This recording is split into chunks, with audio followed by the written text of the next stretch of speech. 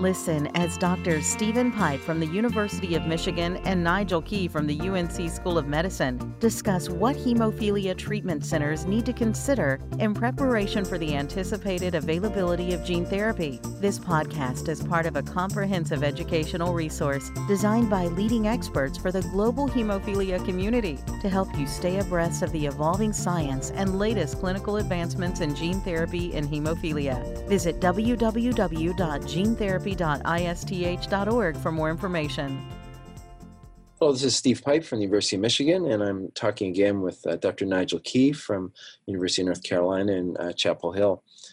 Nigel, what did it take for you to get a gene therapy trial up and running at your site? And how do you think things will look differently or work differently when and if there's a commercialization of a gene therapy product? Yeah, it's a very interesting question, Steve. So in our preparation for being able to carry out these clinical trials, obviously, and I would preface it by saying that the rigor expected for clinical trials would be great if it transfers over to clinical administration as well, but inevitably there are some differences. So bearing that in mind, I think that there's the preparation phase, which much of it is educational. Some of it is pragmatic in terms of the staff, and we can touch on that in a little bit, but certainly from a preparation phase, I think it goes without saying that the patient needs to go into this with both eyes open and well informed about what gene therapy is, what the risks are, how does it expect it to compare to the therapy that he is on at the moment. And even though presumably formal consent that's required in a gene therapy trial would not be the standard for a licensed product, I think nonetheless the implications that are inherent in informed consent need to continue to exist thereafter. This is a major quantum leap in terms of therapy for hemophilia and for patients. And I think expectations as well as realizations have to be realistic. So I think we at least had a significant amount of preparation of the staff. I think that there can be misconceptions also in terms of both nursing and other staff about what gene therapy is, what the risks to them are. We've heard some stories about that in terms of a misunderstanding from providers about what actually is going on the day of infusion. And then the biggest one, I think, for us was really, at least for an investigational pharmacy, to be able to work this into their standard workflow. The investigational pharmacy, obviously doing clinical trials, is primarily used to dealing with drugs. There are some other gene therapy trials going on here, but the training videos and so on required for the reconstitution of the product and so on and so forth, and safety precautions in terms of administration were sort of a relatively new thing. So the infusion itself is relatively straightforward. Many centers use a infusion suite. We were using our clinical research unit, just standard monitoring and so on. There have been some issues, and I think we're still got to see the magnitude of the issues related to short-term allergic type phenomena with these biologicals. And, you know, this is certainly a potential risk. But for the most part, the infusion itself, with a few exceptions that have occurred in the clinical trials, are relatively analogous to what would be seen in any infusion suite giving biologicals. There's always some risk related to that. So that was kind of our experience with it. How about yours? How would you say it was different or added to that? Well, our steepest curve was getting the first trial open. We spent a lot of time explaining what AAV-based vectors were to our infection control people, and we had to get agreement on what the level of containment was. We had to sort of reassure the clinical trial unit and then the infusion units about what the risk or lack of risk was for those who were caring for the patients. What we ended up settling for at our clinic is we do this in our adult infusion center. This is our hematology infusion center. They're well equipped using chemotherapy agents, but also a number of biologics that are used in adult hematology, as you know. And we adopted a universal droplet precaution just for the infusion itself.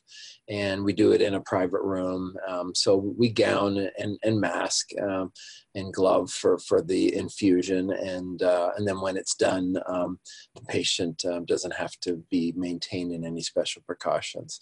So, but that took us a while to get there. And what ended up happening with some of these trials, of course, even within the US, there were multiple sites open for most of these trials, but some centers were up and running early. And because of the competitive enrollment and the desire to get patients dosed as quickly as possible, some centers weren't able to actually get over that initial hurdle. And so our site, amongst a few others, were approached to actually do the dosing at our center, and then the patient returned back to their primary center for their extended follow-up. So what we ended up doing, because the active clinical trial, we did a second consent at our institution on our IRB approved consent forms. But then once the infusion and the acute follow-up was done, whether that was 6 hours or 24 hours, depending on the trial, and then the patient was able to drive or fly home and be followed the rest of the time. So I think if there's more time, I suspect those other sites would have been able to get up and running. But it does highlight for me that, again, across the US, we've got 140 treatment centers. Are all of them willing to put in that legwork to get their site ready, if you like, to do gene therapy? And I think in the early stages, the answer is almost certainly no. And I suspect the sites that will be doing the commercial gene therapy are likely the ones that had experience in the clinical trials. They've established the protocols and the workflow at their centers. And I think this model of doing dosing at if you want to call it a experience center or a center of excellence, and then having the follow-up at the natural site for that patient, I think that's a model that could work in the commercialization phase. I think most people would be pretty comfortable with that. And perhaps from the payer and the sponsor perspective, ensuring that patients have good outcomes, they're going to be highly invested in making sure that the product is delivered to the proper specifications and within the time windows that are important for these products. So I think there's going to be some early motivation to limit the dosing to sites that can pull this off efficiently, and then gradually maybe other sites will be brought on board over time. Yeah, I think that what you said is very comprehensive and very sensible in terms of how this could and probably should be done. As far as the hemophilia center involvement, though, once the patient goes back to them, let's say they've decided not to be a dosing site, but even if they have, obviously there will be fairly close contact with the patient in the first period of time when the response is being reviewed and liver function tests are being monitored and so on. So probably for the first 6-12 months, I anticipate being fairly frequent contact with the patient. But beyond that, in terms of follow-up of patients, and this probably is a good time to think about both those phases. So do you have any comments about either of those in terms of how you foresee that breaking down? The question is, there may be a patient who's the first time experience for a hemophilia treater who's referred her patient, let's say, for gene therapy to an experienced center, but didn't take part in the gene therapy trials.